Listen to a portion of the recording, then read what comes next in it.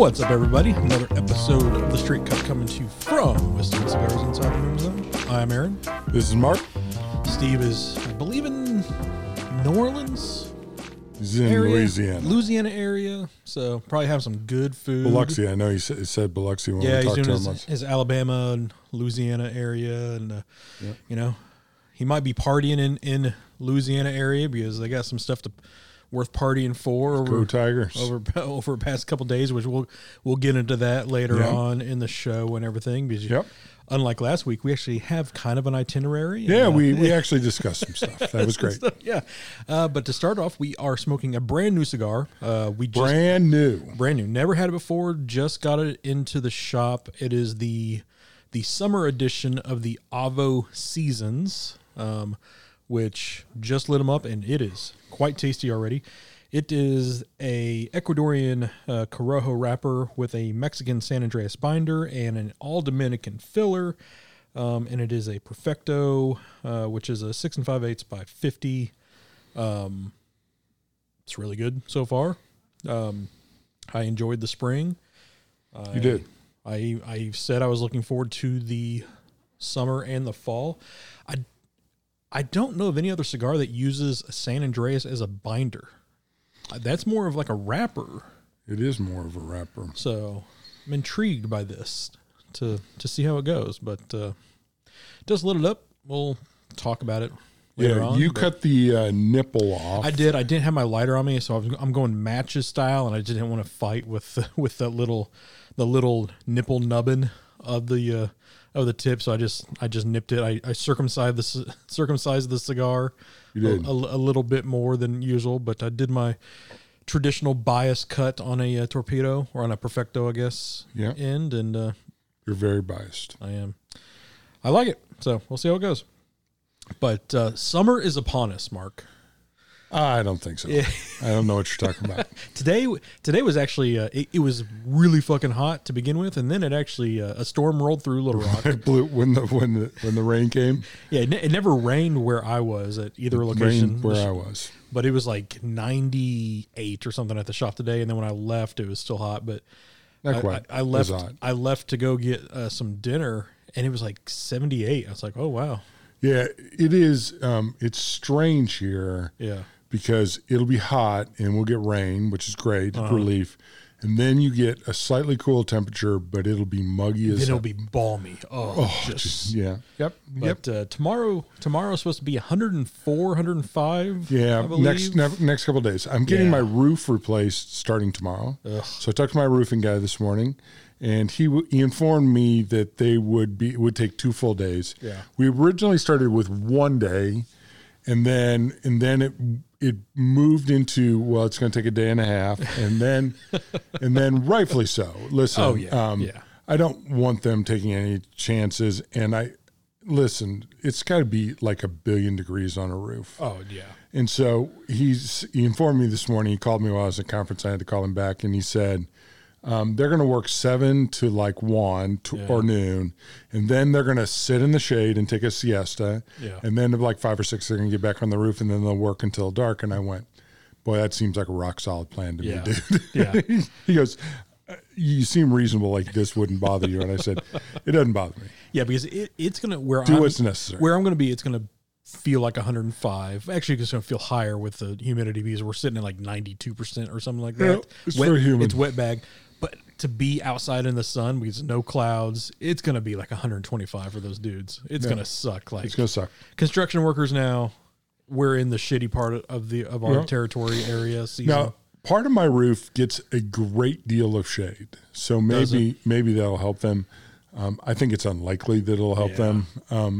But just pulling for them overall. So, I mean, they'll have the cases of beer in the cooler waiting for them. They'll have all that stuff. They'll just, start off right and then, so that's all you got to do at this point. It's just, it takes as long as it takes. Well, the other exciting part is Paul. So Paul is coming into the office. Yeah, it's bring your wife to work. Bring your wife to work day, and as well as we have one of our main customers back in the office. She had surgery, and so she was back in the office today, which I was super excited to see. And so tomorrow we're having cookies to celebrate. Ooh, from where? Crumble. Going with a little soft cookie action. Little soft cookie action. You prefer soft over crunchy? I prefer well-made cookies with good ingredients, and I'm not the soft hard stuff. I'm not a sweet person, so to me, just make a good cookie, and then I'll adapt. I'm not going to go crazy about it. I'm a little biased. Moe's cookie, it's a mixture of both worlds. Because it's like gooey and in like the outside is she caramelized, laid down crispy. the law to me and said soft cookies are cake or something. She said Crumble, Saturday night she said something to me like it's Crumble's terrible and they should be electrocuted. I mean, it's an undercooked cookie. So it's weird. I don't think it's undercooked. It is a gooey cookie, but like it's funny how it's like it doesn't crumble at all. Like it's but that's an they're oxymoron of I mean, the they're company. really. She's right. They are more of a cake. Oh yeah, they're not a classic. But it's pretty nice in the fact that they're big and you can cut them in fourths and they or eighths. Good thick icing on it. Right, and they're different flavors and Yeah. they're great office cookies because you can you can share them and do other stuff. Yeah, and you get like they got all the flavors you get. But most cookies are fantastic. I don't want to, which is the point you're making. Those are great cookies. Oh, I'm saying like texture wise. Like I think that's I like those type of cookies. I prefer a crunchy cookie. Okay. Personally, then with hers, it's like hers are in the middle. It's they're between those. It's a little both. It's crumbly and a little gooey, not gooey, but chewy. Yeah, I like both those. But before that, it was like growing up. Like it's a thin, crispy cookie for me. See, and I like Moe. If I get to choose my perfect slot for cookies, it's Moe's because it's not crunchy, but it is a little firmer than the Crumble, which is where I like it. But if you give me between crunchy, like crunchy, and Crumble, I'll take Crumble all day. And the people that we know that listen to this that have had Moe's cookies, like if you know, it's a religion. I mean, it's just one of those things. No, like, well, those are fantastic. Those are perfectly in my consistency. Coach has named them the Mo Betta cookies. The Mo Betta. So it's just it is what it is. Right. No, and every time people come to town or we go somewhere, there's always, you have to bring cookies. And you go, I do not in any way control what Marielle's going to do. But every time it's like, she's always like, how many do I have to make? I was like, I mean, there's going to be like 10 guys. So I'm like. They're all going to eat 12 cookies. Like a gross probably would be solid. She's like 144. I'm like, give or take, a good double number of dozen. Right. A good double number of dozen. That's probably about right. I think 10 cookies a piece is probably about right. Over a span of like 2 hours. Yeah. Yeah, says the diabetic. Yeah. Those are damn good cookies. So, because she also, I mean, she puts ingredients in there that I like. They're beautiful cookies. Little caramel. Don't play this part for her because it'll be she'll get embarrassed and she'll punch me in the shoulder. But she a little caramel, the chocolate's right. Those are great cookies. So she made so we had a big like family dinner Friday night with you and Steve and all the Saturday night, Saturday, but that's okay. Saturday. It was like Friday night, but it was a day later. Saturday. So it was pretty awesome. It was awesome. So Sunday we had our D&D, which we host and we always cook and everything. So she made a new dessert. She made a double chocolate mousse with a ganache on top. That sounds complicated. Son, it was like. See, I'm not a dessert person in particular, but that sounds really good. She had me like shaking the whipped cream. Like of course, like she's not going to make her own whipped cream. She's making her own. So I'm over there watching TV, like shaking with 2 shakers, trying to make this stuff. And sometimes the things that come out of your mouth are just So Steve made dessert for ours. That sounds amazing. Oh, Steve's dessert was great. The monkey bread. I mean, why people eat fruit?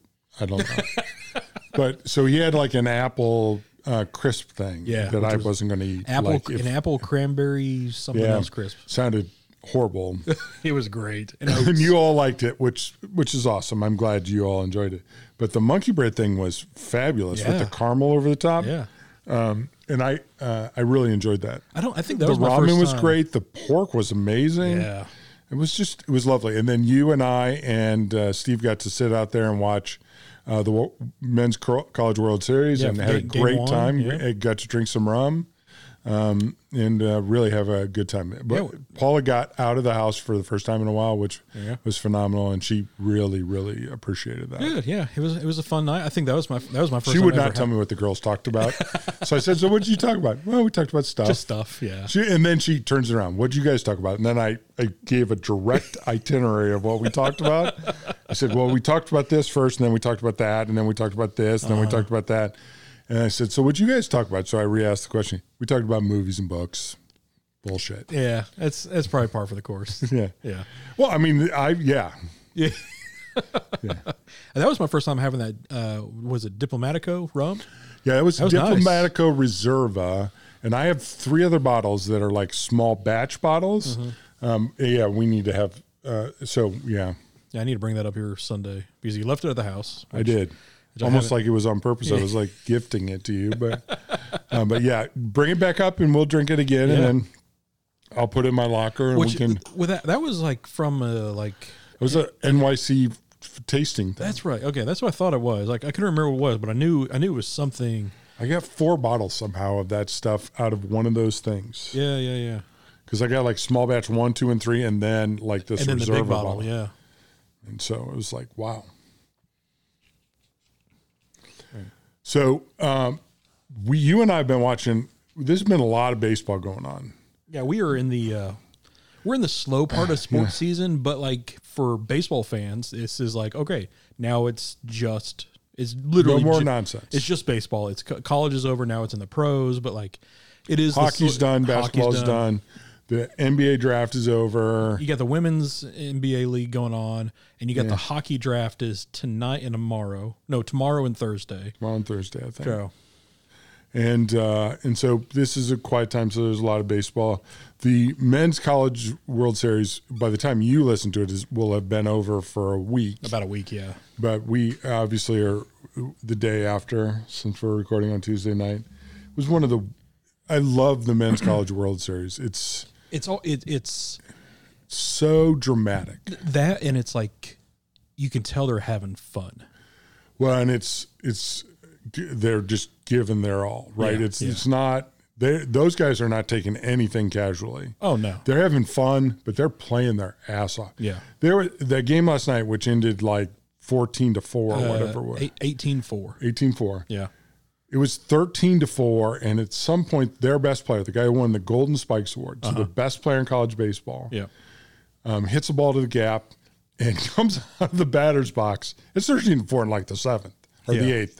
Comes out of the batter's box on fire. Yeah. Johnny Fire. Just like out on fire. Yep. Gets a triple, like goes past second and like hits another gear. And you just go, well, there's nobody in the pros who does that. No. I mean, Mike Trout doesn't do that. Now, does he have that kind of speed? Yeah, Mike Trout has that kind of speed, probably plus a little bit. But the kid just turned it on. Yeah.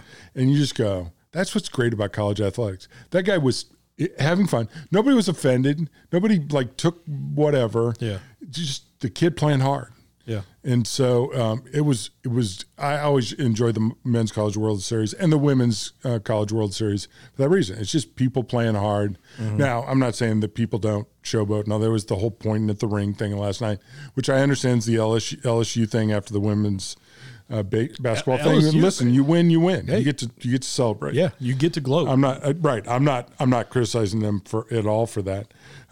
But it was a weird final championship series. Yeah, because we watched Friday's game. We watched Friday's game, which was decided in the 11th inning with the homer by a big dude. No, okay, so that was to go in Saturday. So that was between Wake Forest and Florida. So that was to go into the championship. That was the 11th inning when he hit the home run. Yeah, so that was like a 0-2 extra inning. He had a home run. So that was on.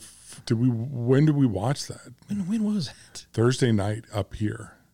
Was that Thursday night up here? Thursday night somewhere. That was Thursday night because we asked then when's the next game, and we debated, and it was Saturday. Okay, yeah. So we did watch the first Saturday game.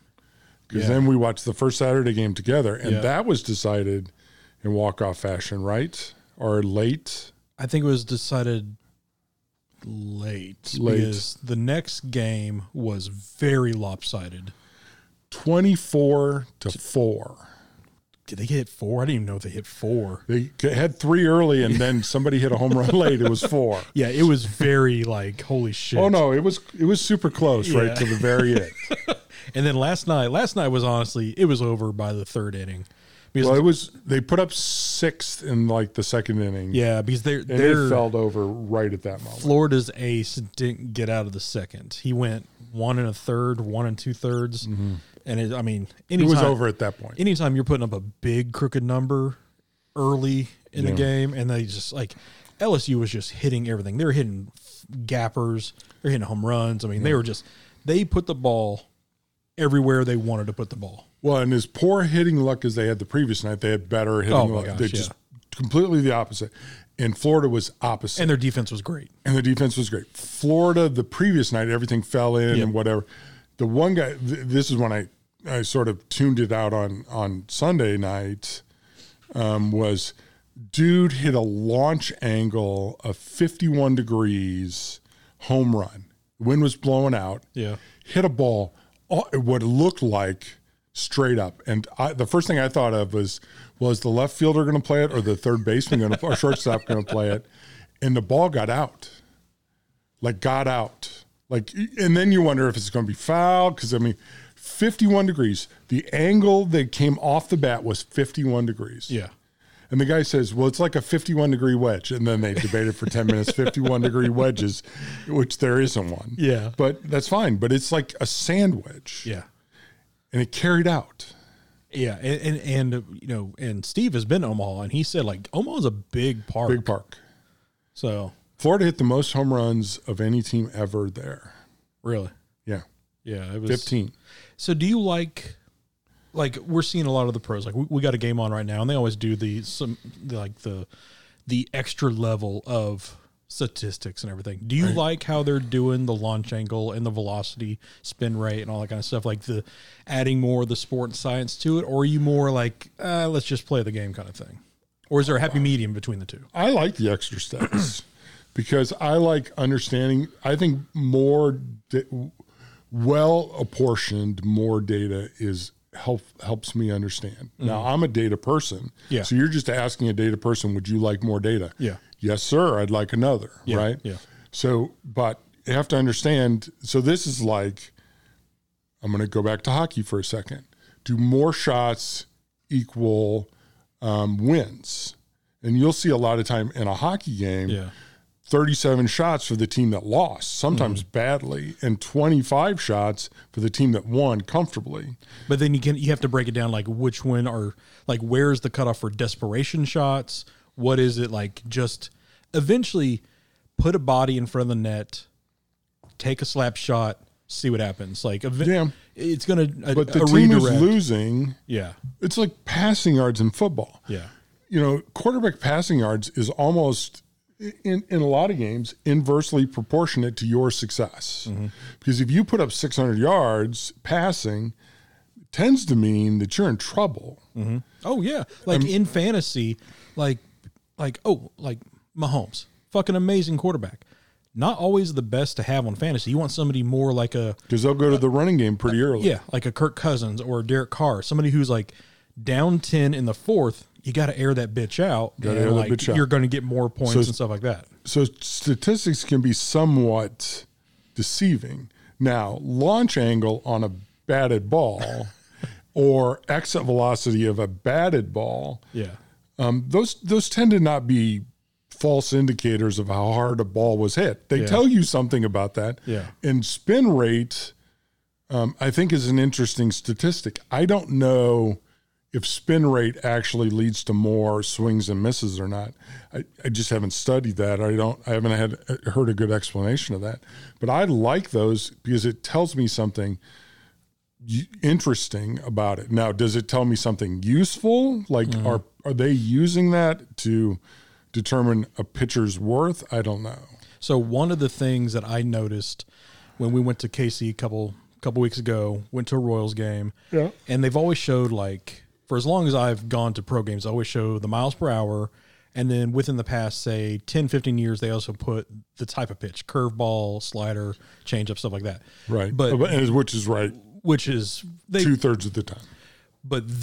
But when we went this past time, they added something new, which I've never seen before, but they added the XY axis. Yeah. So they would show how much it moved. 95 change up, XY minus 14 plus 12. And it's like, and it's showing how much movement. And where? Which direction? Yeah. Like minus 14 inches over, but like 12 inches high. Like, holy shit. Like, and to have that stuff data instantly, just like that. Like I don't write code. You can write code, but I like the statistics of it. I want to see the code that has been written or how they process that data instantaneously for that. It's fairly easy once you have so they've had for years. So pitch track, track, yeah, which they've had on there. Yeah. You have that data because you have all those data points. It's actually, it's not actually complex. I would think you have all those data points. It's pretty easy to calculate. The interesting part about, so this is where, so like launch angle and launch exit velocity. Yeah. Pretty useful statistics because it tells how hard you're hitting the ball and what angle, right? Because a ball with too much angle, the Florida kid aside, it tells you useful stuff. But is that late movement? Is that early movement? So does that break, somewhere here, or is it somewhere over the plate? It would be interesting to see what the measurements on that are. Are they limiting it to a certain period? Is it 4 feet out to whatever? And how does that? So that's why so the question I would ask is, does that impact, swing and miss, right? Yeah. Because the point of movement is swing and miss, or lack of centering the baseball on the bat. And so it'd be interesting to see statistically if that changes really the results of the bat, the at bat. And so that you can, the calculation's not a challenge, and even limiting it to certain parts of, so close to the bat or to the plate.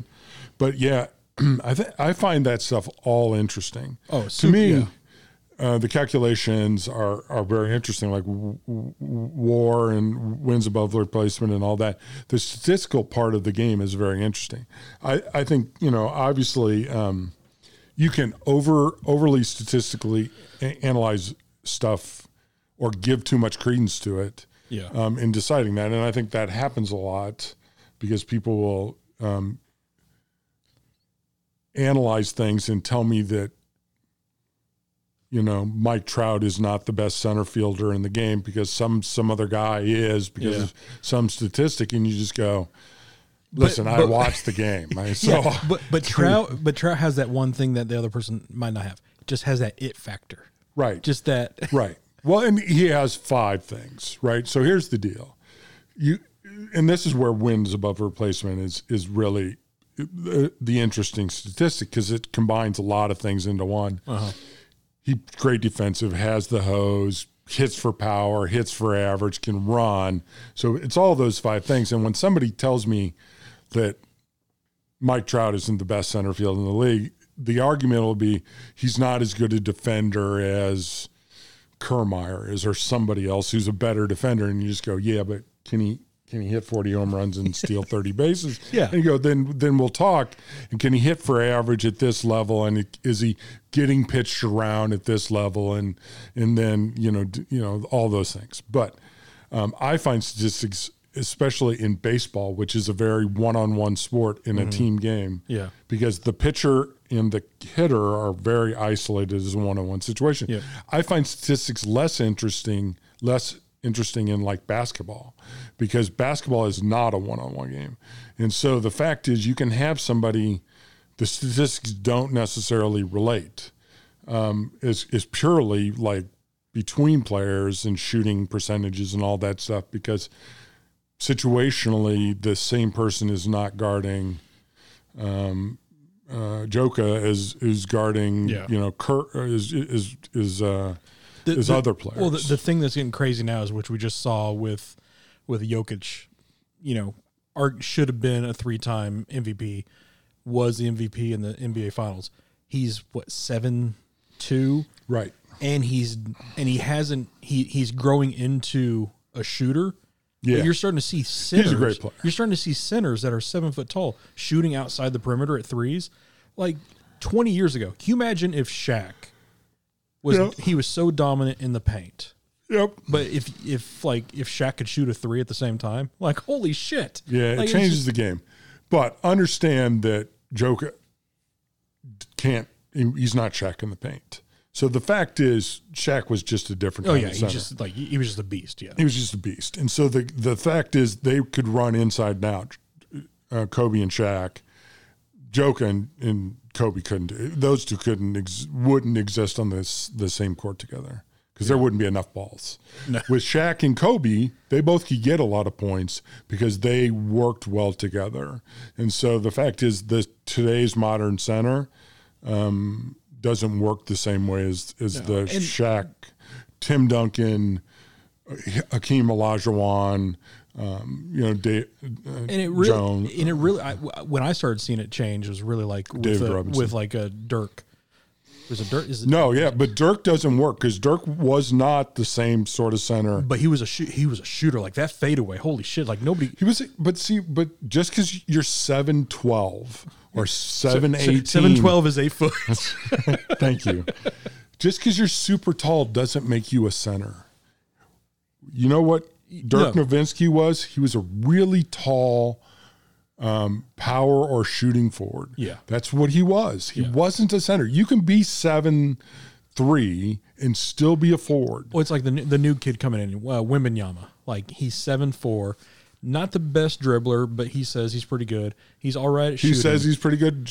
Do we have independent corroboration of that? He's going to have a lot of turnovers, but he's not going to dribble the ball like a 6-footer. Like, there's just too much air between his hand and the ground. Well, I don't know, because he has a wingspan of like 8'4". I mean, that's big. So he's taller, but his arm is about the same distance to the ground. Well, but it's still like, all right, let's just see what happens. Because like Muggsy Bogues, I grew up with Muggsy, like 5'4", speedy, could dribble around anybody, dribble with your legs. Like, he's not going to be that. Like, no. Like Curry. Curry is a menace dribbling. So he's not going to be that. Sure. But if you can get a center that has good hands. I need him to run the floor. If you can be a shooter and run the floor, I don't necessarily need him to break a double team and like. Yeah. Is he going to throw a pick? Is he going to throw a block? I mean, at that point, you just post him up in the paint, post him up at the rim. Well, if he can move, right, and dribble somewhat. And here's the thing. I don't know if I'd want him to move because, like, statistically, people that size have knee problems, have foot problems. That's what we were talking about that night. I mean, it's going to happen, unfortunately. We must have been up here Thursday. We were up here Thursday, you and I, because it was event night. Yeah, it was a Drew Estate event. That was right. You and I and Steve were up there. Yeah, I wore my cowboy hat. You did. That's not a cowboy hat, dude. Well, whatever it was. It's not a cowboy hat. My pimp hat. Yes, it's a pimp hat. Is it because of the feather? If I take the feather out, does that make a difference? Because of the brim, dude. It looked good though. It looks good. Yeah, it's a great hat. I rocked it. Yeah, it looks good on you. Oh yeah, you saw my hat box that came in right Saturday. There's times when you confuse the shit out of me, brother. Dude, how many times have I said it? I'm a fucking enigma. No, true words. True words. I love you, but you about once every 2 months do something and I just go, huh, that's new. I'd have lost money on that. That happened. I'd lost some odd money. It's a nice box hat, by the way, or a hat box. Yeah. And it so surprised me I can't even get the terms in the right order. But and it's a super nice hat. Yeah. It's really cool looking at. But yeah, I mean, statistics in sports are such an interesting thing. So, and some tell you stuff, some point out trends, some are completely useless, right? Like passing yards to me is one of them. Mm-hmm. Now, sometimes passing yards tell you something. Like Warren Moon would put up a bunch of yards, and they would tell you something because that was a pass-only team. Yeah, he put up 600 yards. You were in fucking trouble, like because that was going to be like a billion touchdowns. And you got to think like. Because he was the best passer I ever saw. Warren Moon and like Dan Marino, like putting up those yards in that era too.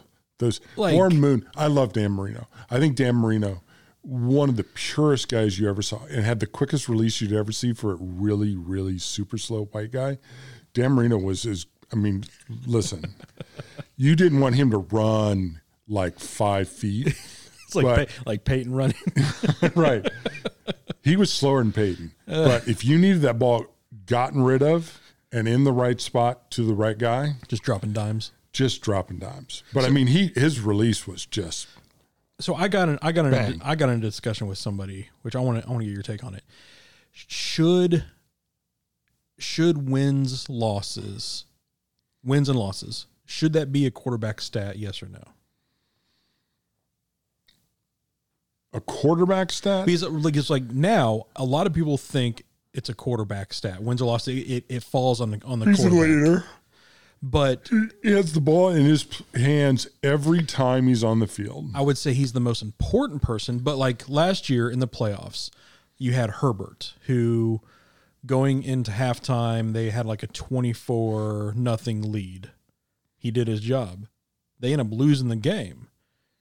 He could have put more touchdowns after a half. He could have, but also the defense could have stopped fucking anybody. So the problem I have with saying it is a stat is that there are 22 players on the field. Yeah. He is on a football field the single most impactful player on the football field, and it's not even close. It's not even close. And here's where I get where I say it isn't, but people think it is. Brady is arguably the greatest quarterback of all time because of 7 championships. Yeah. The first 3 championships, he wasn't. It was an all defensive led. I think he had like 3 touchdowns in his first 3 Super Bowls. Sure. But it was the defense that just would stop everybody. But it goes into he did a really good job at what he was asked to do. But like you put the rings in a box, and if you want to break it down, he has 7 rings, as opposed to Montana, he's 4 for 4, but it's not 7. But at the same time, it's one of those things where I see both sides of the argument. He was probably the best player on the field. Oh, definitely. So, I mean, there was a lot of great players on that Well, field. I would say there was Roger Craig on the field. There was Jerry Rice on the field. There was Ronnie Lott on the field. There's a lot of great players on the field. And then on the defense, I'm not criticizing him. I'm just saying there was a lot of great players on the field. And then on the defensive side, you had what's his name, the linebacker, the fucking beast. Begins with an S. My mind just went blank. Not Singletary. Yeah, Singletary's with the Bears. No, not Singletary. Yes, they had the one guy who won for the Cowboys and for the 49ers. But there's a ton of great players on that team. But having said that, he's the one guy. I mean, he wasn't a caretaker quarterback. He was a real deal quarterback. That's still the greatest catch I've ever seen. And so, which is just not helpful for this conversation. They just showed Jimmy Edmonds' the great audio format. Oh, that's a great catch. Jim Edmonds' catch in Game 7 of the NLCS against Houston, because the Cardinals and Houston are playing, and so to me, I make the argument there's too many other players on the field for that to matter. Yeah. But then you could say, well, it is because quarterback's the most important player. So, the funny part is Bill Russell is considered a top 5 greatest basketball player of all time. I mean, if you're going by championships. If you ask Shaquille O'Neal, he considers him top 5 players of all time. GOAT. Top 5, yeah. Best player? No. Top 5 greatest player of all time. Shaquille O'Neal considers him top 5 greatest player of all time. And the reason is because he won 10 straight or whatever this statistic is, like just an insane amount of championships, right? And in basketball, where there's only 5 guys on the court at a time, one person's impact on a team is significantly greater. Yeah.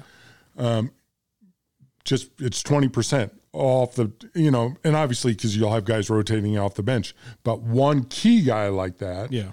And he was a great player. And one that can play offense and defense. Right. Offense and defense. So it's like, unlike where their specialization, like in football and baseball, Ohtani aside, it's interesting to think about basketball because Michael Jordan's only won 6. It's only won 6. Yep. That's it. But you also saw without Jordan there when he had to take a sabbatical for, which I believe is for gambling. Okay. That's why he played baseball. Fair enough. Without him on the court, you had Houston come in. I mean, if he didn't do that, they went to the conference championship, and they were 1 or 2 plays from going to the NBA championship. Without Jordan there. Without Jordan. But if he was there, he would have won 8 or 9 in a row. Probably Easily. true. But I don't know if easy's the word because those were really good Rockets teams.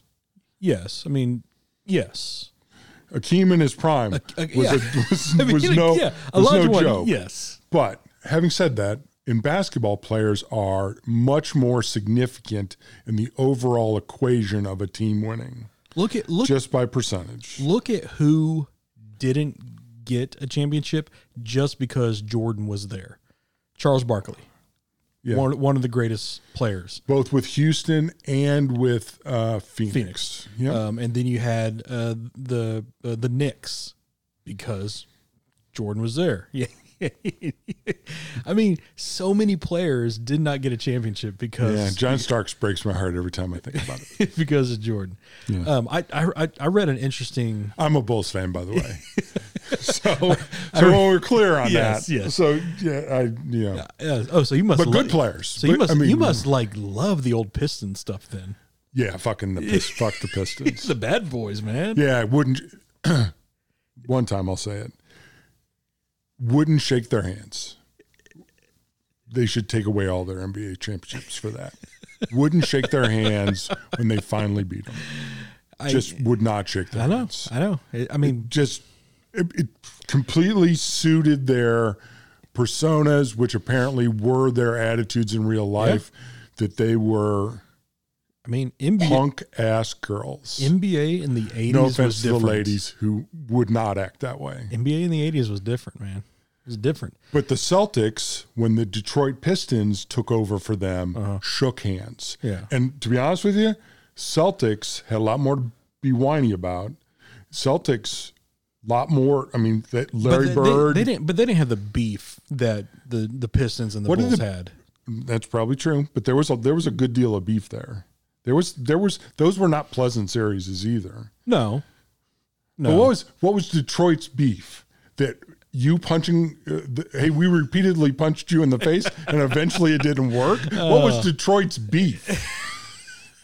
I understand what the Bulls' beef was. You guys suck and can't play basketball, and that all you've done is rough us up, and now we've finally gotten over you. So what was your feel when you got Rodman then? I'm not a Rodman fan. Really? So I'm not. I mean, listen, he did what he does really well. I feel sorry for the guy because he's had a very complicated life. Yeah. I don't particularly like the way he plays.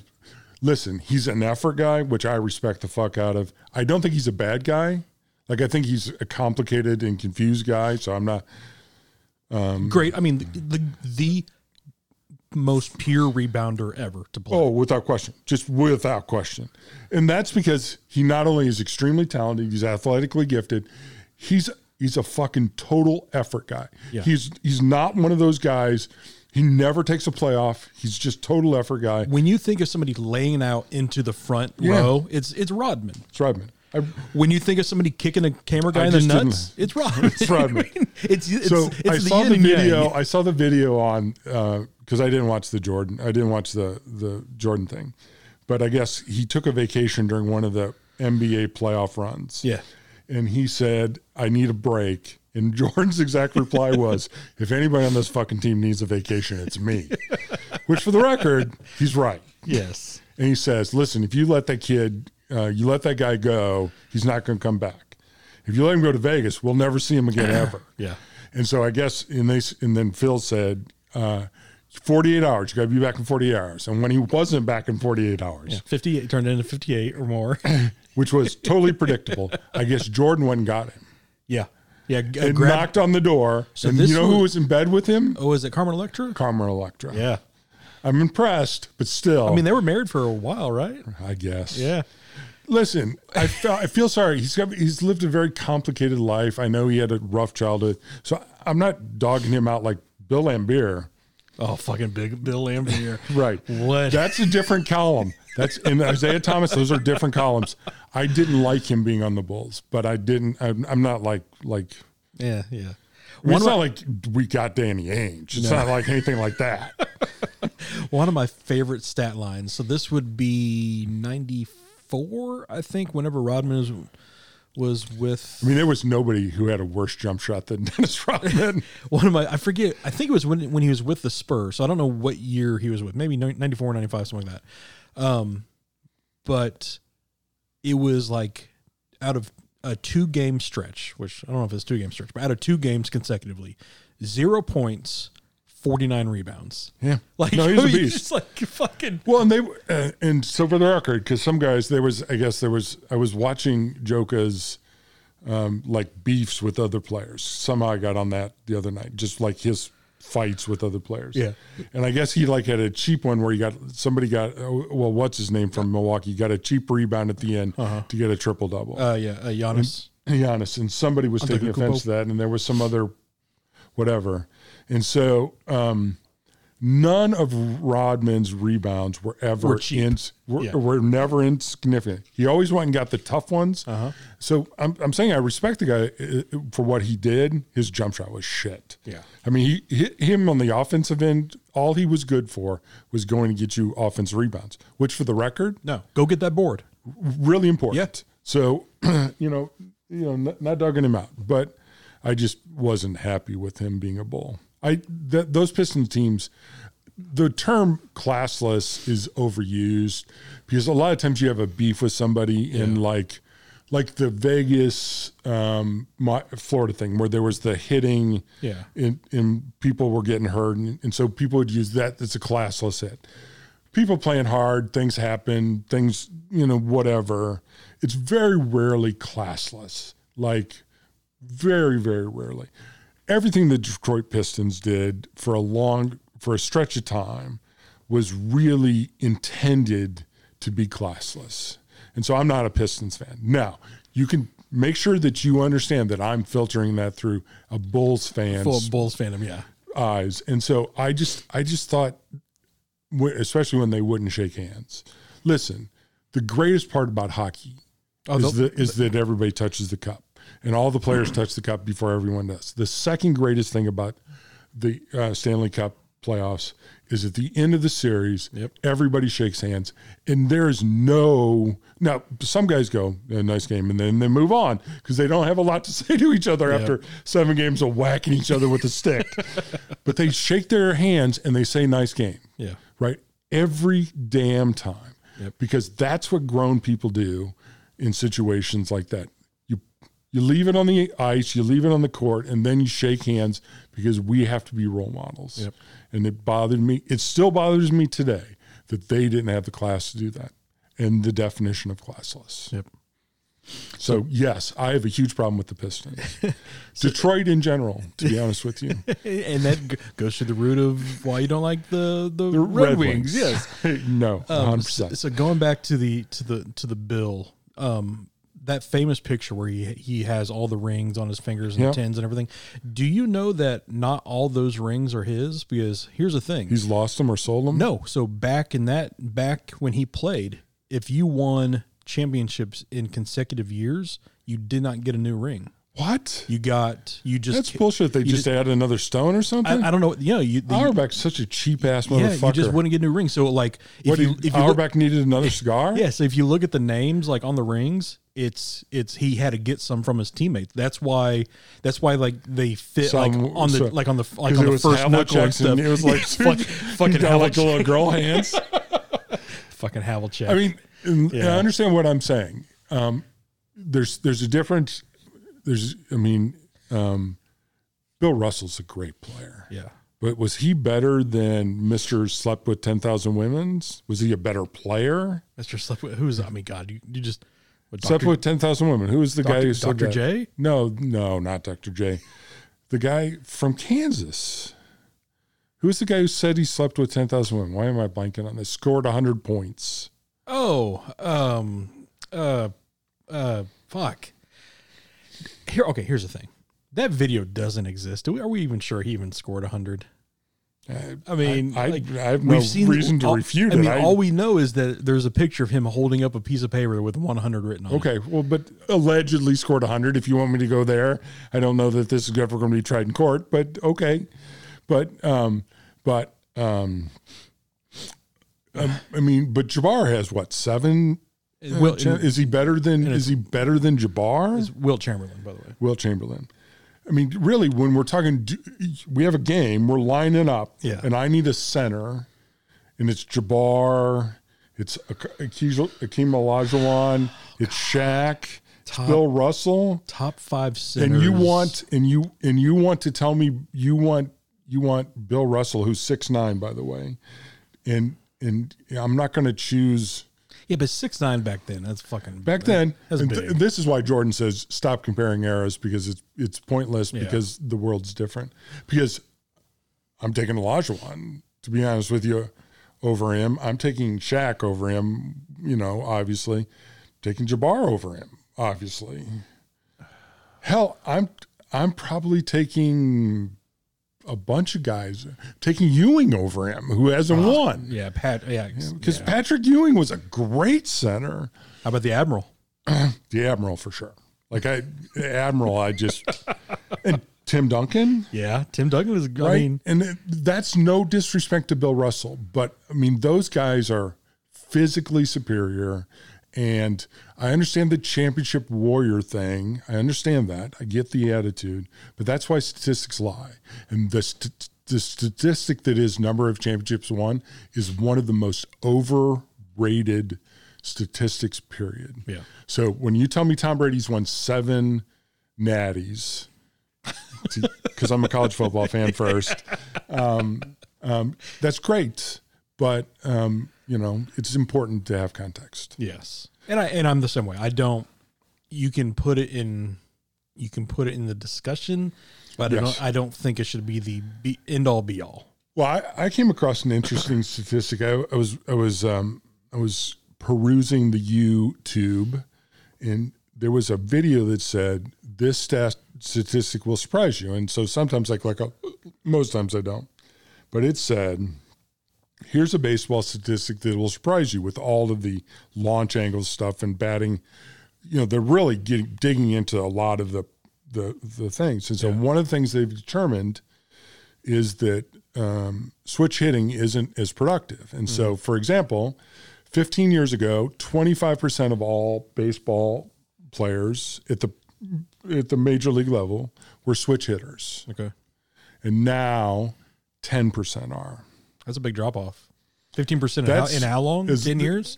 Over 10 to 15 years. Wow, that's a big, God. And the reason they think that is because they've intentionally been pushing them, a lot of the ones where it's marginal. 10% is still 1 in every 10 players. So that means every team should have one in their starting lineup, conceptually. Yeah. Or pretty close to their starting lineup.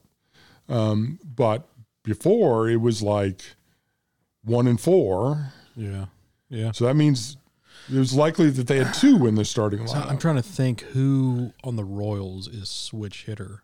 Well, when they found out, they were talking about a guy from Baltimore who the first 3 years of They used to encourage you to be a switch hitter because it conceptually kept you on the field longer, whatever, blah, blah, blah. Yeah, longevity. Right. Yeah. Well, and you could hit against lefties and righties and all that stuff. But they found out that, everybody has a stronger side. Well, not everybody, but everybody has a stronger side. Somebody's a left-hander primarily, but they learn to hit from the right side. Yeah, you can be ambidextrous, but still have a dominant side. Yeah, and they figured out that if they just hit and focus on their dominant side, that they're more effective, right, for the team than in their average. And so this guy from Baltimore, who would switch hit for the first 3 years, was hitting just over 200, and then they left him and they said, no, you're just going to hit left-handed. And now he's hitting 300, almost 300. Now, I think he's hitting a smaller percentage. I would imagine he's not hitting. Now, left-handers hit against a lot more people than, right? So are hit against slightly less because they won't hit against some of the really tough left-handers. So maybe the pool size is a little bit smaller. But he's still hitting against he's batting a lot. And so they found out if you just stay on your primary side that you're a much more effective hitter. And I thought that's one area. I mean, we talk about the shift. We were joking about the shift beforehand and how that sort of fucked up the game, right? And now they're trying to put in rules to get rid of the shift. Get rid of the shift. Yeah. And I personally think that all you have to do is get enough teams that want to bunt. I realize it's not very exciting. Fuck up the shift, and you'll get people to move back. So here's the thing: we've talked about it before off air.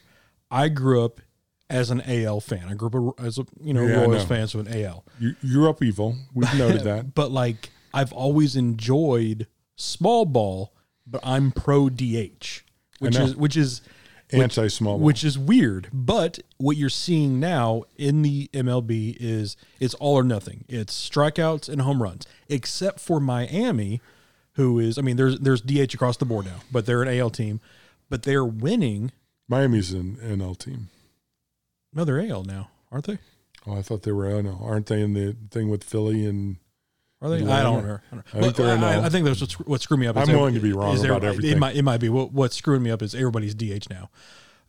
But they're winning by small ball. They have one or two players that are batting 400. Yep. That's in today's era. It's unheard of. It is nuts. So I just pulled up a list. This is from MLB.com. The top 10 switch hitters in baseball right now. Okay. Marwin Gonzalez. Who does he play for? He is with Minnesota. Okay. He is batting from the left side, 322, from the right side, 250. Okay. He's number 10. That's not bad. Number 9 is Ian Happ with the Cubs. Yep. Doesn't have his number. He's the guy who was from Florida or from Atlanta, I think. He just went up there. I'm not sure. Number 8, Jamer Calorindo. Okay. He is with Detroit. I don't, for the record, do not hate the Detroit Tigers. Dislike them a little bit. I do, because that's AL Central. So I know. Justin Smoke from the Blue Jays. Jed Lowry, number 6. Number 5, Asdrubal Cabrera. Yeah, I know that's a fucking name right there. No, but I know who that is. He's a player too. That's a baseball name. Yeah, he's been around for a hot minute. Yeah. Ozzie Abelnez, hitting 333 as a righty, 252 as a lefty. That's more than decent. 333 lefty, 252 as a righty. And then you got Carlos Santana. That's another name who's been around for a long time. Francisco Lindor. Also been around for a while. Yep. 10 plus years. Number 1 is Jose Ramirez. From the White Sox? Doesn't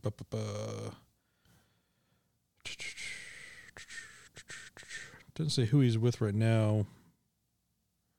But I think he's actually just been demoted to Triple. No, Cleveland. Oh. Yep. It doesn't seem optimistic that he got demoted and he's number 10. So I guess Here's some famous switch hitters. Pete Rose, right? Which is the Doug and I debate about how great a power hitter Pete Rose was, because Doug claims that he was a significantly bigger. Because if you're going to be a slap hitter, then being a switch hitter is a different game. Yes. And Pete Rose, let's be honest, a freak in every part of his life. Yes. I mean, one of my favorite pictures is when he's diving for home, no helmet, just like full Superman. Fucked up. Mickey Mantle, switch hitter. Yeah, Mickey Mantle. It's just Mickey Mantle. Chipper Jones. Chipper Jones is also just Chipper Jones. But see, back in the era where I wonder what his splits were. Because who Chippers? Chipper was really a phenomenal. His hand-eye coordination. I mean, the hand-eye coordination to hit from both sides of the plate is really off the charts. That's what Mickey Mantle and Chipper Jones both had. Tim Raines, man. You're talking, man, those three guys in a row. There's some ball talent there. Oh, yeah. Let's see who else we got in here. Somebody else that Tim Raines was just that guy right there might be the most underappreciated guy in baseball. Carlos Beltran. Yeah. That didn't work out for him so well. Good player. Eddie Murray. Yeah, I never talked to anybody.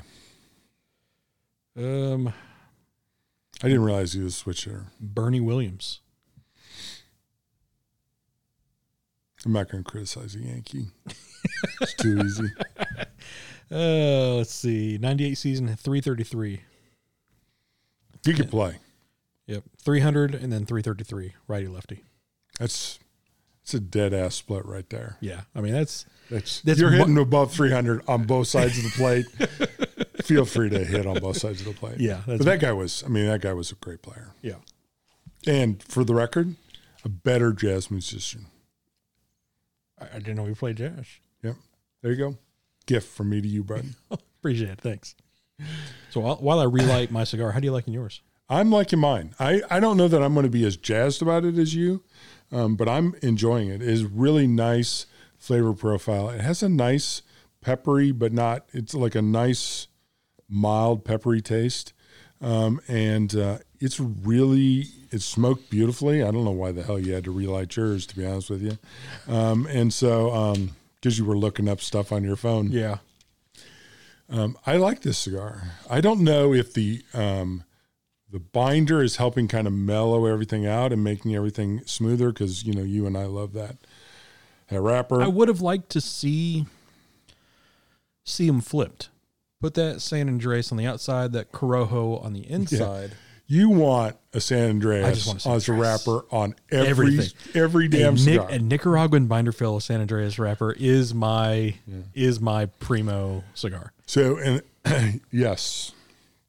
But yeah, I like it. I love the size. The flavor, it's a very single note. Yeah. It's definitely. It's nice though. It's a really nice note. It's pleasant. It's a medium at most. Like, it's not strong, but it's a lot of Dominican also. So that's why it's not too overpowering. But yeah, I'm enjoying it. I'm enjoying it quite a lot. So, okay. So with this being new, like, that is one of the things I'm looking forward to next week, because I leave next Friday, is for PCA, is trying out some new stuff. I've been looking up at like Half Wheel and like what people are going to be there, showcasing new cigars, trying out some new stuff. So it's after the 4th of July, or no? Because we're doing, so we're going to record this weekend. Yeah, so we'll actually have to probably do two. We should do 2 shows in the next week or so. Yeah, I leave the 7th and then come back. You leave my birthday, so we're not going to like have a busted out on my birthday. No, I'll be. So I need to give you some money, because I would like you to buy a Stanley Cup hat. Okay. And we just need to talk about that. And I'd like to give you enough money to buy you and Steve and I Stanley Cup hats. Okay. And so I just need to figure out how to do that. So you can give me money, or I know, but or here's a good thing: I can just pay for it, and then we can. So what I want is later. This hat is a 7 3/4, and yes. I would like a 7 3/4 fitted hat. Yep. I'm a 7 3/4 too. So like we did with our hats. Yeah. I like you to style something for us. Okay. curate something for us, bitch. And then Steve, how the fuck he doesn't know his hat size is really beyond me. So get something for him that says Raiders suck on it. That would be ideal. If you get something that says Yankees suck, that would be even better. Oh yeah, yeah. So, but yeah, I'm looking forward to you going to PCA. The other baseball thing I want to talk about, because I do want to talk about PCA, unless there's something else you want to talk about, was you now got me hooked on this banana ball nonsense. Oh, the Savannah Bananas. Savannah Bananas. And first of all, it is so much fun to watch. It is a breath of fresh air. It is. I love minor league baseball. Here's the thing. I love baseball in general, just like you. But I'm comfortable saying baseball, kind of boring. It is actually one of the appealing parts of baseball for me is that I don't have to pay attention at all times. Baseball is it's like a really boring meeting where I can fuck with my phone. I believe baseball over the airwaves, radio style. It's perfect. Vin Scully is way better than on TV. I don't like baseball on TV. Baseball on the radio is pure. It's radio in person and then television. It's pure bliss on the radio. It's just amazing. But the Savannah Bananas, who are on YouTube, which you guys told me about. Which I found that out by a happy accident, so I'm glad I found that out. So I watched it, and they were playing the Party Animals. Yep. That is that is the Washington Generals to the right. To the Harlem they play Globetrotters. other people too. Yes, but Banana Ball is strictly Friday, Saturday with the Animals. Right. So I watched it, and they have 10 rules, which I don't remember all 10 rules because some of them were like you had to wear your underwear backwards or something like that. But the rules that were significant, if you bunt, you get thrown out of the game. Mm-hmm. And I guess that's happened 3 times.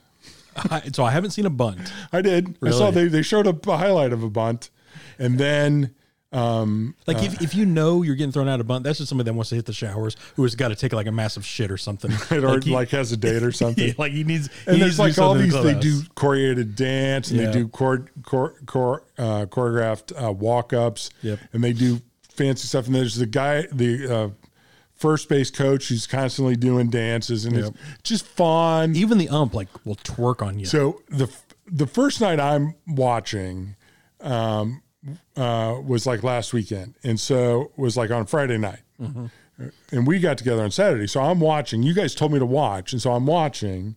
And so the first thing that happens that I don't comment on is the ump starts twerking and doing these like wild dances, and I'm pretty sure it's fucking Aaron.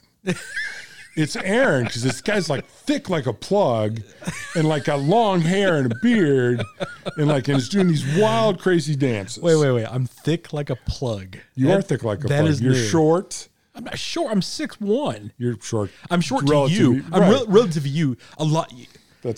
Everything is relative to me, brother. Everything is relative to me. So so I thought that's Aaron, and then I don't text you that. Yeah. Then they're doing a live look into the booth, and the 2 guys are talking. They've got one of the bananas up there, and the fire alarm goes off, and so I text you guys, fire alarm. which I thought was really timely and funny, and you guys don't say anything. And then finally I say, man, walks are brutal. Because one of the rules is if you walk, you get as many bases as you want as you can get before it touches all. They have to throw it to all 9 players on the defensive side. It's called a sprint. And so the first time I saw that was there was a runner on second and third. Each inning is its own game. And if you outscore the opponent, you get 1 point. And they were basically runner on second and third. The runner on second was the winning run for that inning. Yeah. And there was a walk. And so it was like, it's kind of, you're fucked. And then the next time I see it, you see it and you throw it and the guy can make it to second, right? And so you're just going, the Bananas ended up winning the game on 3 consecutive walks because they scored 2 runs. Yeah. Yeah. Because everybody gets a double. Yeah. Oh yeah. Because everybody in the defense has to touch the ball. So it always goes catcher has it. So that's 1, goes back to the pitcher. Yeah. That's 2. And then everybody can morphs to the second base. Second baseman. So I've enjoyed it. I enjoy a good show. Yeah. And so it's a lot of fun. It's on YouTube. It's free. You can watch it. And it's 2 hour time limit. 2 hour time limit. I love that. As many innings. And then the last inning is a free for all the runs scored to points. And they constantly entertain. They played last week where the Birmingham Barons play, which is the oldest ballpark in America, still in use. And it's where it's where Jordan played. It's where Jordan played, and it's where the Black Barons played, which was a Negro League team. Just really cool. And so I enjoyed it. Thank you for turning me on to it. Yeah. It's to me what I enjoy about sport, which is the fun. The players were having a blast. They clearly were enjoying it. So they have these trick play things, and they were laughing at stuff. One guy accidentally overthrew first base, and they were enjoying it, and everything was great. And it was 2 hours of total enjoyment on Friday night. And in a few of the things that stand out to me that I really like. So with a foul ball, if a fan catches it, it's an out. It's an out. I love that. Right. So the comment, and so they know this. So you know this, but you don't think I forget about that. And so it's like there's runners on second and third, and the runner at second's the winning run. Yeah. For the inning, and it's a foul ball, and then you hear him. Oh, it's a foul ball. Oh, the fan could make the play. And you go, why do I care? Oh, that's right. That would have been an out. Yep. So, on the field, that's one of my favorite things next to the sprint. Those two are my favorite. The sprint is just crazy. The off the field stuff. Which was the reason for the walks are brutal. Walks are brutal. And then Steve finally asked, what the hell are you talking about? We were both so lost. One of my favorite things off the field is on the consumer side. The tickets, not counting secondary market. The tickets are relatively inexpensive because the owner wants it to be a family friendly and family conscientious. You don't have to spend $300 to go to a game. I think it's $25, $30 a ticket, food included. I mean, that's crazy. It's one of those things where whenever we live in a capitalistic society, you're not with them. They're not looking at the short-term goals. They're looking at the long-term investment. It's going to get more people involved with the sport. It's going to make more fans. Baseball is an old man sport, plain and simple. Yeah. But this is going to get the younger generation into what the Harlem Globetrotters did for the 70s and the 80s. I believe the Bananas are doing for what this is. I completely agree. Well, I mean, we saw the sign at the Stanley Cup Finals. In Game 5. I could have sold this ticket for $10,000, but I'm here instead. Yeah.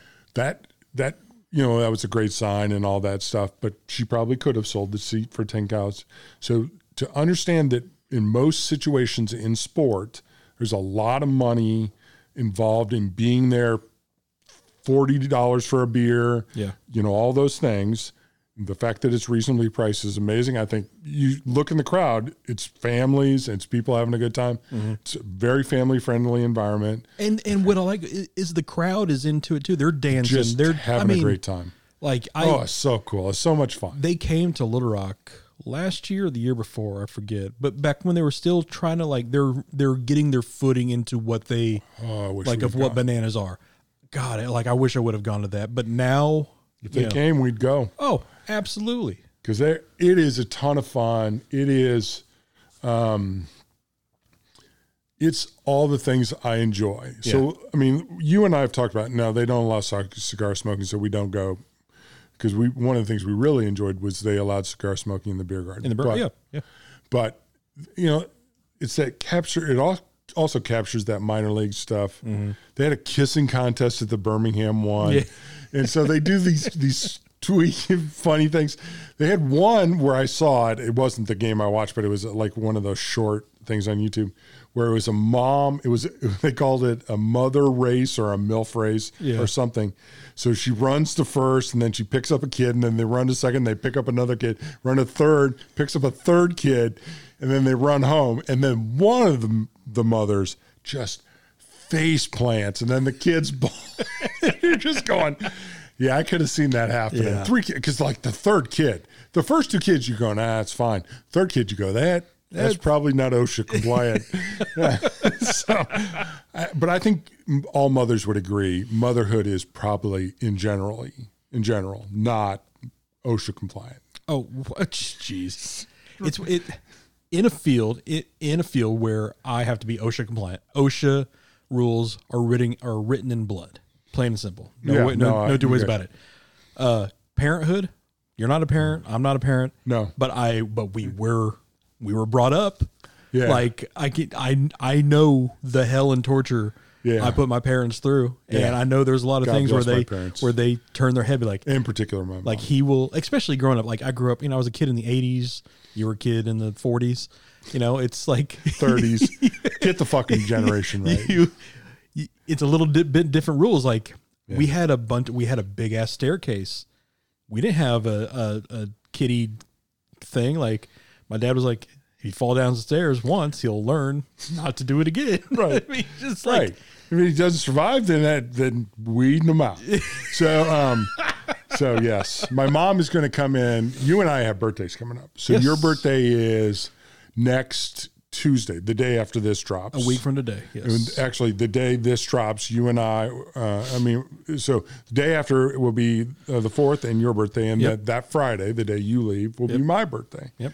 And my mom will come in that morning, the day you leave. She'll train in. She's taking the train from coast to coast, and we'll spend that weekend together. She will remind me how hot it was in 1966 on July 7th in that summer. So and every time, like I picked that summer to be born, like I had anything to do with it. So I know, and I will give my standard answer, which is you should take that up with your ex-husband. I know on July 4th at 12:21 in the afternoon, my mom is going to call me and she's going to sing. I just know that. Oh, that's awesome. She does that every. Your mom's cool. She does that. Yeah, she's pretty cool. She does that every year. Oh yeah, 100%. I've never I've always had an issue with my birthday because, you're not in school, so you're not hanging out with your friends and birthday. It's a major holiday. July 4th in particular, like July 7th wasn't bad, but July 4th is brutal because all your friends have plans that day, so you couldn't really. It's a major holiday. Everything's closed. I wasn't. Strip clubs aren't. I didn't have my first non-red, white, blue cake until I was 23. Like. I did. It took a long time for me not to have an American flag birthday cake. One of my favorite parts, because July 7th, we would always throw a huge party, whatever the weekend, July 4th weekend in my house. We'd purposely not do it on the 4th. We'd do it like on the 5th or the 3rd. But whatever that weekend is, when I had the pool in Springfield, we'd throw up just blowout. Really? And so, but that was as adults. See, and there's some stuff. There was some hanky stuff that happened at that we can't talk about on that. Like a car park, car park or whatever. Yeah. I like watching fireworks. I don't enjoy shooting them off anymore because you'll light yourself on fire. Well, so on my 12th birthday, me and my dad went to a Royals game. It was July 4th. I remember that. Came home. And we were shooting off some Roman candles. He did his first, and he was just holding it, shooting off, whatever. I did mine, and then it blew up in my hand. And my hand was a mangled mess. They obviously made it. I mean, your hands are hideous, but yes, they seem the same. Yeah. So it was in my right hand. So I thought I was going to lose my thumb, and the way they solved it, this being the early 90s. Was they shoved my hand into an ice box to stop the burning. That's all they did. That is all they did because. So I don't know how old I was. We're going to the lake house the next day. I was younger than that, but there was a kid down the street from me who had an M80 blow off several fingers. I remember that. So today I could tell you exactly what house. Can't tell you what I had for fucking breakfast. I just don't fuck with fireworks anymore. Yeah, it's just one of those things like. I love watching them, but I'm sure none of my neighbors listen to this. But July 4th is their favorite day to shell me. Yeah, your yearly shelling is about with a brand new roof at that. I hadn't thought about that. That's super exciting. And which the first couple years I was here wasn't a big deal. It was mildly annoying, but the the first couple of years after Vegas was like, really, I'm not up for this. Like you, and because I wasn't, it was like fireworks still to today have a fairly negative connotation in my life because when the shooting started, the first thing I said to Paula was, what kind of dumbass is shooting off fireworks right now? Yeah. Probably not the smartest thing I've ever said in my life because it wasn't fireworks. Yeah. So, and it's still unexpected fireworks. Now, that night, I don't know when they're shooting them off, so they're still sort of unexpected. But that night, I've gotten more comfortable with there's going to be fireworks that night. And so I sort of... Have they started yet in your neighborhood? They have not. I imagine they will start. I've heard a few in the general Bryant area. But here's another one of those things. Like, I know HOAs get a bad rap. Honestly, I kind of enjoy it because... Our HOA doesn't do shit. Yeah, ours is like... So one of my complaints is I will on July 5th go to work. And that'll be a Wednesday, so I'll go into the office. Yeah. And you know where my house is. I will take a right out of my... Oh, and you're just driving over debris. And I will go to the top of the hill. Yeah. That top of that hill. Yeah. And it will seriously be just a layer or two of debris. Yeah, yeah. And I just go, listen... If you're going to do it, I listen. I don't want to. I've not complained. I've not said anything other than to like friends like you said, where I've said, just wish it didn't happen, but you know, whatever. It's an annoyance. It's an annoyance for me, and I get over it. And but really, just pick it up. Yeah, clean up. I mean, so the one time that I made a big ass mess was so in my parents' neighborhood, the neighbor across the street, he would go out big every year. Like it was the people all over the neighborhood. $3,000 worth of fireworks. Oh, stupid. Yeah. So I was like, all right, I want to get on this just to do something because I'm like, it's my birthday. I want to do something. So I go to one of the fireworks stand and they had one of those big like Black Cat rolls of like 10,000. Wow. And they were about to close up on July 4th. So everything was like 75% off. And it was like $50 for the big roll. And I was like, fuck it, let's do that. So I rolled that thing down the hill, started at the top of the hill, and then lit it. That thing went off for 5 minutes straight. I bet it did. And like halfway through, I was like, wow, this was a bad idea. Because a little more than I anticipated. I'm like, this is not going as fast as I thought. And it's funny to a point, but then I'm like, okay, should I go and then just like kind of clip it and like just call it done? Call it done. Well, I mean, once you start it, that shit rolls downhill. Yeah, literally. Yeah. But then I was like, oh shit, now I got to get a broom and like, right. And then you're just forever. Right. And then bam, one will blow up. And then, Well, the neighbors down the hill from us, somebody I work with, a lady I work with and her husband, and they're nice people. And they're the ones who show me. Primarily. And so one year I commented to her, I think they did an okay job of cleaning up, but there would be stuff remaining, but they weren't the ones I was complaining about. But I said, really wish people would clean up. And they of course took it to heart and God bless them. But I actually told her, I'm not saying anything about yours. I think you clean up. I'm talking about the people at the top of the hill. But the next year, this scared the shit out of Paula. After they shelled me, which they do, there suddenly we hear like a jet engine. Whoa! And he got his leaf blower out. And it scared the shit out of Paula. Yeah. And I'm going, the fireworks didn't scare you because they don't for some reason. But the leaf blower, and I seriously, she was like encouraging me to grab the gun. And I'm going, I'm not going to shoot the leaf blower. Yeah. Because she's cleaning up. He's like doing what I asked him to do. Yeah. And then I tell you what, that year it was immaculate out there. Like I was like, wow, you cleaned up some stuff that was just sitting out there. Like, what's one of those rules? Like make it look better than what it was before. No, they're great neighbors, and so I would never complain, other than the fact that they shell me, and I think that's just accidentally because of the way it points. Yeah. But they do shell the shit out of me. How do the dogs handle it? They don't. Darius is deaf now, and Darius only freaks out because Bailey freaks the fuck out. Really?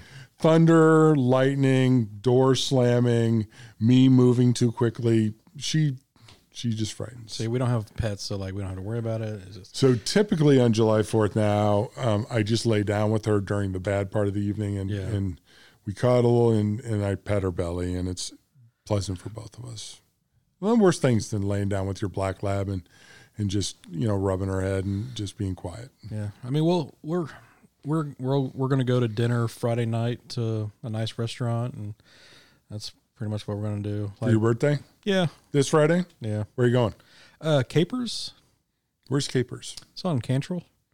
So I don't go to restaurants on Cantrell. It's one of my absolute favorite restaurants. Okay. I've never been. Me and Mo have been together for 7 years, and we've never gone together. So okay. It's one of my favorite. You'll have to give us because it's probably terrible. And so you'll have to let me know. No, it's great. You've been. It's not white tablecloth, but it's like whatever's right below white tablecloth. Yellow tablecloth? Yeah, it's nice. Like I'll wear a hat, but I'll wear like a fancy hat.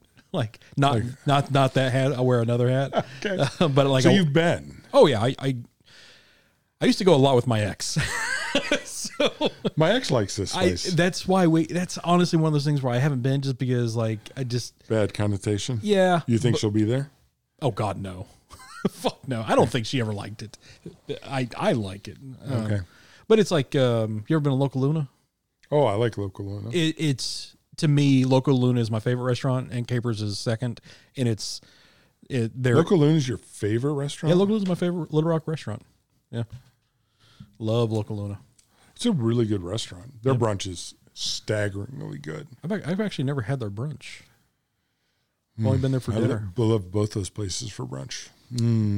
Oh, the one next door, the Red Door or whatever? Yeah, I love both of theirs. Yeah. I have been to Red Door for brunch, and I've never been to Loco.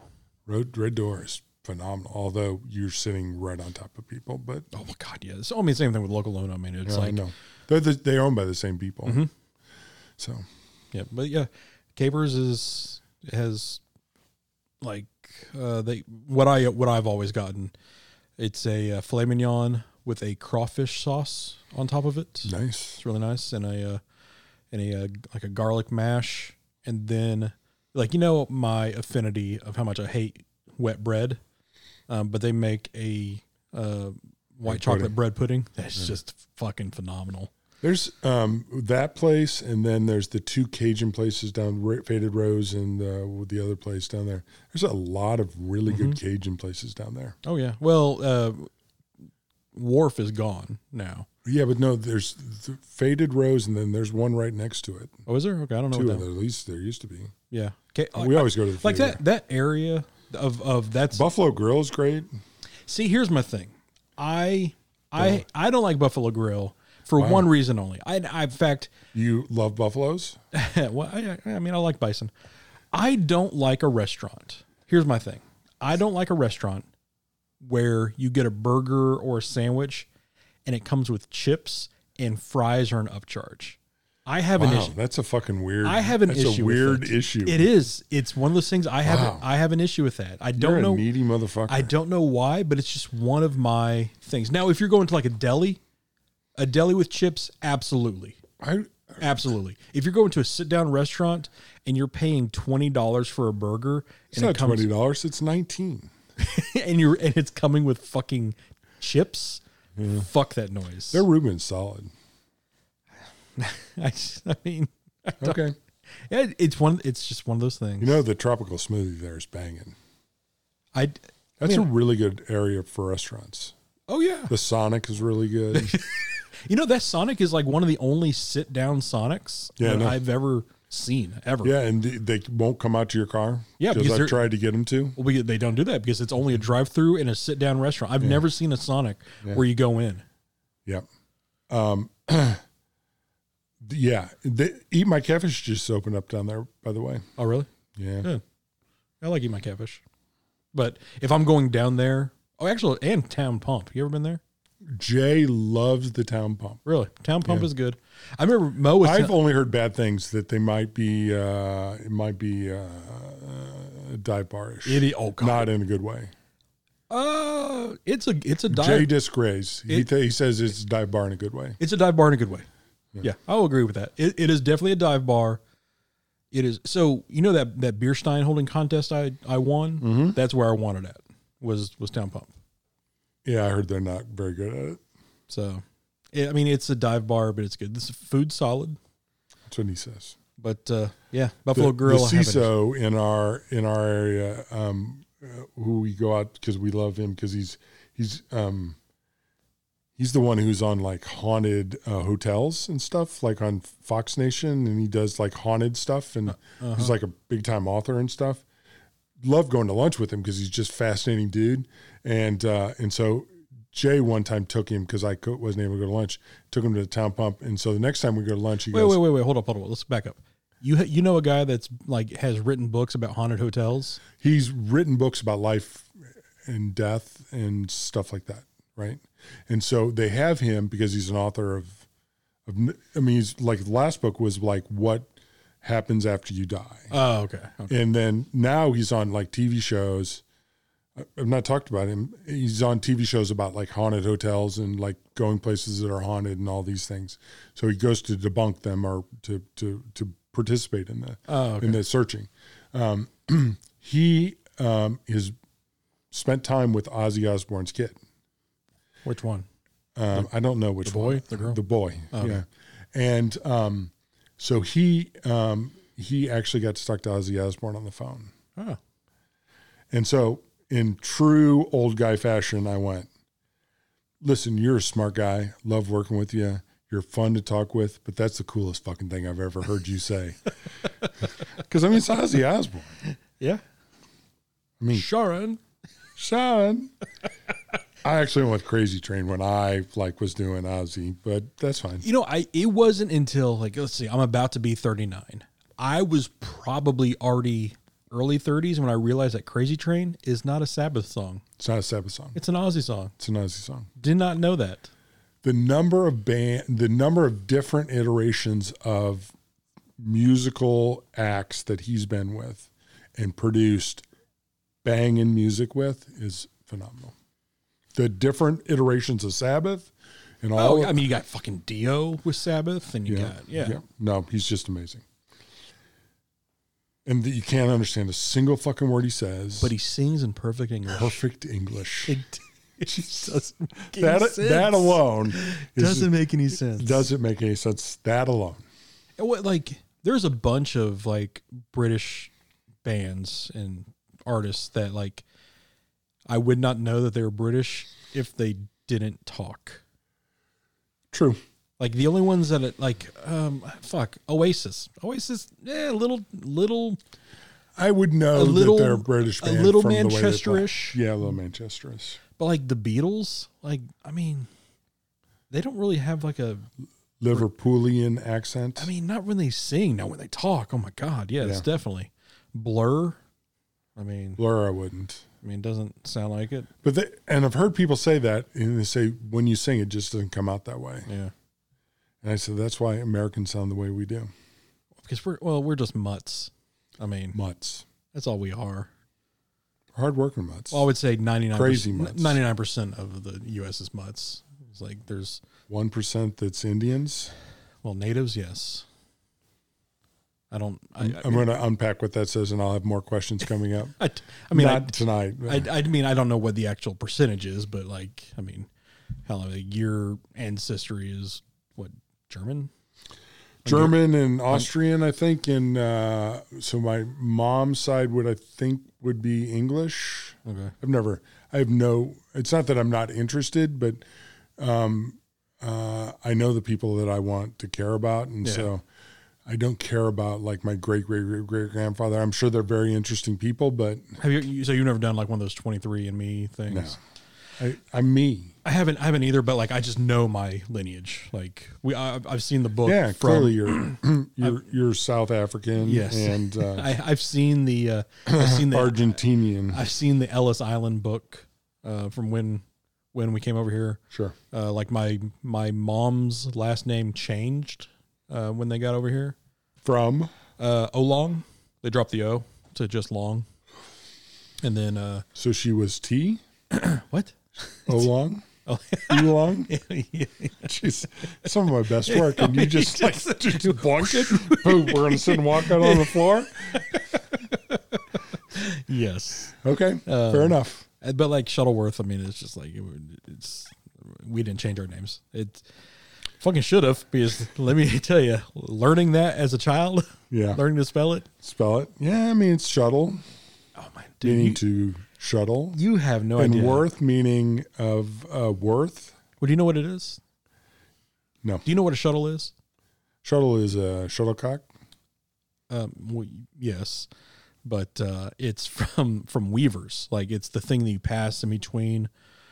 Like, have you ever? Well, I'm about to ask you if you ever saw a movie that I knew you have not seen. But please be an obscure movie that I've not even ever heard of. Have I seen Mission Impossible 5? It's Wanted. Have you ever seen Wanted with Angelina Jolie and Morgan Freeman? No, I didn't see. That's why I stopped myself, because like, there's no fucking way he's seen. Is Bon Jovi in it, or Richie Sambora, because you're wanted, dead or alive? I don't think so. No, but a shuttle is what is passed back and forth on a making clothing thing. So it's the thing that goes back on the weaver. So that thing is the shuttle, and that's. So you're a metal piece that makes clothing? Yes. So we are, like, I guess weaver was already taken, so we just became Shuttleworth. So you're a useful piece of metal that passes back and forth to make large pieces of cloth. Yeah, so back in the Celtic days or Scandinavian days, that is what it is. So Celtic and Scandinavian aren't the same thing, are they? No, but like my surname is Celtic, and my mom's surname is Celtic as well. We should do the 23andMe thing just to figure it out. You're frightened that you're going to come back. Oh, it's going to be like Polish. Right. Yeah. We should do that. That'd be fun. No, I mean, I know what it is. I've seen the thing. It's County Cork, Ireland. It's Scotland. It's. I should at some point get the Cork, Ireland, Irish cream from there. Oh man, that's what I meant to. So I actually got some. Because that stuff's banging. I know you like Irish cream. I actually got some. I'll bring it Sunday.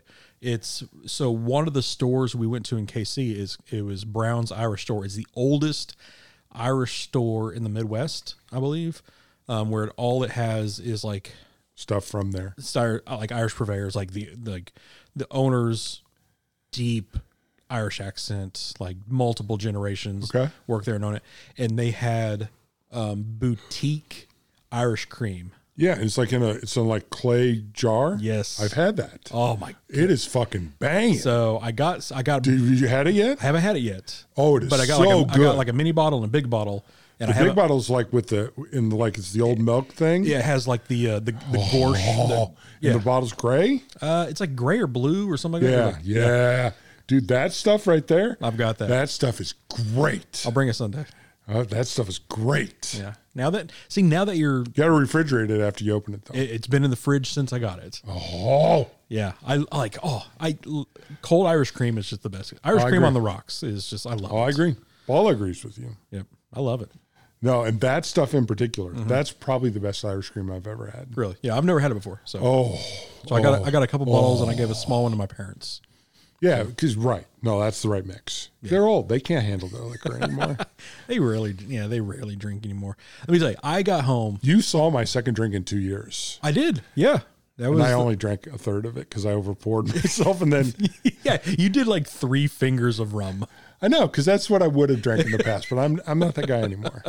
I should have done 1 finger. That was really good rum, but it was different. It was definitely sweeter than I thought than it was going to be.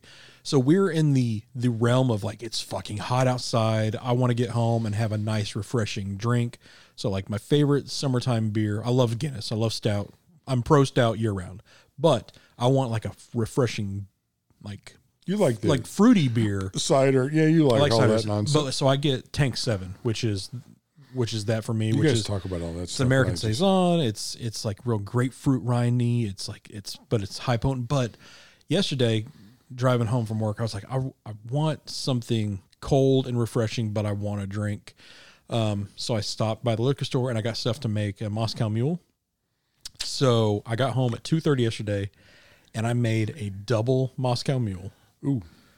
Which with some really good ginger beer, which was really nice. The stuff the same factory. I got another kind. Okay. Which I was looking for that, but they didn't have that at the liquor store. So I got that, and I fucking I downed that shit standing over the sink, just made it like, oh, this is so good. And I made another one. So in the span of maybe 7 minutes, I had 4 big shots of vodka. Man, I was taking a shower at like 2:30, like having hold the wall because I was like, all right, because I don't. You now know the fundamental problem with mules. Yes, because they go down too smooth. Oh, and also because I don't eat during the day. I drink a protein shake for lunch just because I don't want to have anything heavy on me while it's fucking 1,000,000 degrees outside. So like nothing on my stomach, haven't eaten all day. Yeah, and fucking way to go, 17-year-old white girl. Oh my god! Like I get done, and I'm starting to do some dishes and everything, and Mo comes out because she was taking a break, and I look at her kind of like whatever, and she's like, "Are you drunk?" I was like, "No." She's like, "Oh my god." Yes, she married a lush. Oh. The problem is those with the ginger beer, a really good ginger beer. The problem is no matter what liquor you put in there, it goes down too smooth. Yep. Oh, so good. And I had some fresh lime we cut up and squirted in there, and yeah, it was so good. Moscow Mule, dangerous, great but dangerous. Yeah, whatever your type of mule is, and mine is a Kentucky Mule. It just no. Is the only thing you change out is bourbon to vodka? Yep. Okay, I need to try that because I've never had a Kentucky Mule. So do you still add the mint to it? Oh yeah. Okay. Oh yeah. Okay, so it's almost like a mint and julep, but with ginger beer. Yep. Oh, okay. And try that out. And they go down so smooth. It's still same ratio. Still. Yep. Same exact ratio. Yeah. That's the great fantasy draft where I did that with a whole bottle of Bullet bourbon. Oh. See, it's almost 10 o'clock. I might have a nightcap when I get home because I got some bourbon. I was thinking it might be time for me to do the same. Well, then I have to get up early, not as early. Oh, but yeah. See, yeah. Maybe you shouldn't. Like that's what the thing. Like I mean, for the longest time, I just didn't drink because I had an issue. Yeah, me too. But I'm not drinking bottle straight. It's more like there's a difference in how you drink. And yes. when I started drinking again, I went back to. I shouldn't say I went back. I started because I never drank normally up until I came off. This is a serious sort of subject we probably should save for some other, but I'll say this. I came back and I started drinking normally, like normal adult human beings do. Yeah. One drink, normal drink it normally, not drink back to back nights, directly out of the bottle, drink too hard to when you're falling down. And so I don't drink a lot now because I just don't like getting too close to the flame. And we should probably talk about that sometime in a serious conversation because I know you and I and Steve have all drank super hard. Mm-hmm. I never drank normally up until I came back off that 10-year not drinking phase. And then I learned to drink. I had to learn to drink normally. Yeah. Because I didn't have that gear in my repertoire. Yeah, I don't drink to get drunk anymore. I don't either. I drink to enjoy. I drink to enhance a cigar, enhance a dinner, enhance the time. I don't drink to forget. And that's the main, or I don't drink. A good way of saying it. I don't drink to heal. Yep. So, or to forget. Yeah. Yep. Yeah. That sounds like a really serious topic that we probably should discuss. I know. And we even went the whole month of June in Men's Mental Health Month and not even touched Didn't comment on this. This is technically still June. Yeah. There you go. Last one. A little nugget over there. A little bit of seriousness at the very end. Yeah. Yeah. But I feel like I'll get my drinking in Vegas. You will. So have fun. So 7 3/4 hat. 7 3/4. Yep. Okay. Two big boy hats and 1 6-inch for Steve with his peanut brain. If he can figure out what his hat size is, we'll give him a fitted hat. I'm more surprised that he doesn't have a fitted hat in his house. That's just fucking crazy. I just don't. Does he have the stretchy fit little boy hats? Is that what he has? No, he has. No, this is actually a stray, although it's not really a stray because I am actually shooting at him up. You keep saying stray when I'm making fun of you directly. That's not a stray. So we should define what a stray is. I've taken some strays. No, when I shoot at you on purpose, that's not a stray. The greatest stray of all time. I think it came from Zoe. like a year and a half ago when you and him were talking, and like just tagged me in something. I'm like, oh, what the fuck? Like I haven't said anything in like a month. Right. Like what? Right. I'm taking a fucking stray over here. Right. When Steve and I are making fun of you in our group chat, that's not a stray. That's a direct shot. But yeah, we need to get him a hat. I'll cover all that. Yep, we'll get one. So yeah, Vegas coming up. It's gonna be exciting. Yeah, I'm looking forward to it. And what's really nice is like Will is doing the grunt work. Yeah, and I'm just going there to. So he's gonna carry you around on his back. Yeah, I'm gonna be totally. No, like I'm excited to meet people who I've that's gonna be had awesome. relationships with for a few years and never met. John, Ash, other people. I mean, meeting guys from La Catera going up there, meeting some of my favorite reps like Sam. I already talked to Sam. Sam's gonna be there. We're going to a dim sum dinner with Guillermo. So it's gonna be a nice thing. So tons of stuff to do. Gonna go see my in-laws probably if I can break free for a little bit. That'd be nice. Go see them. So heard you like them. I do. I like the yeah. I really do like them. I think that's the answer you need to give. Yes. No, I do. I like them, and I like their daughter. That's the biggest thing. It's a big and plus they like. Here's the biggest thing. They like me because that's you take care of their daughter. It's probably like 60-40 where she takes care of me. Yeah, no, but you treat her well. Oh yes. I think my time, my window of like milking the surgery is over. So now it's the grimace is over. Now it's just straight back to like, all right, I got to pull my own weight kind of thing. So well, that's good. It was not. It was a nice solid 2 weeks though. Of like it was. She's like, oh, you milked it. It was solid. What kind of? And the bad thing is like there was no pictures to prove it. But yeah, that is bad. I'm glad I didn't see that. Oh well. All right. Cool, dude. I guess Steve will be back Sunday, so we'll probably do Sunday because I'm working Sunday up here. Okay, Sunday for sure. And I'll make sure to bring the that cream, the Irish cream, and pop that off. And we need to figure out what's a good cigar to go with that. Actually, you know what? I saw some new cigars from his line that. Oh, that'd be a good tie-in. Some Sancho Pie. Because we're getting near his event. Doug actually asked me what I wanted to buy. Yeah, and you gave him a grocery list. I did, because I have stuff I want to buy. Yeah, looking forward to a CAO event. Because I don't think we've ever had a CAO event. It's been a while. That's one of my OG. Yeah, I agree with you. It's one of my OGs too. OG like brands that really got me into cigars. Me too. So, but that'll be like in a month from now. But we'll get it going. So, all right, we'll talk to everybody next week. Be the good. Sancho.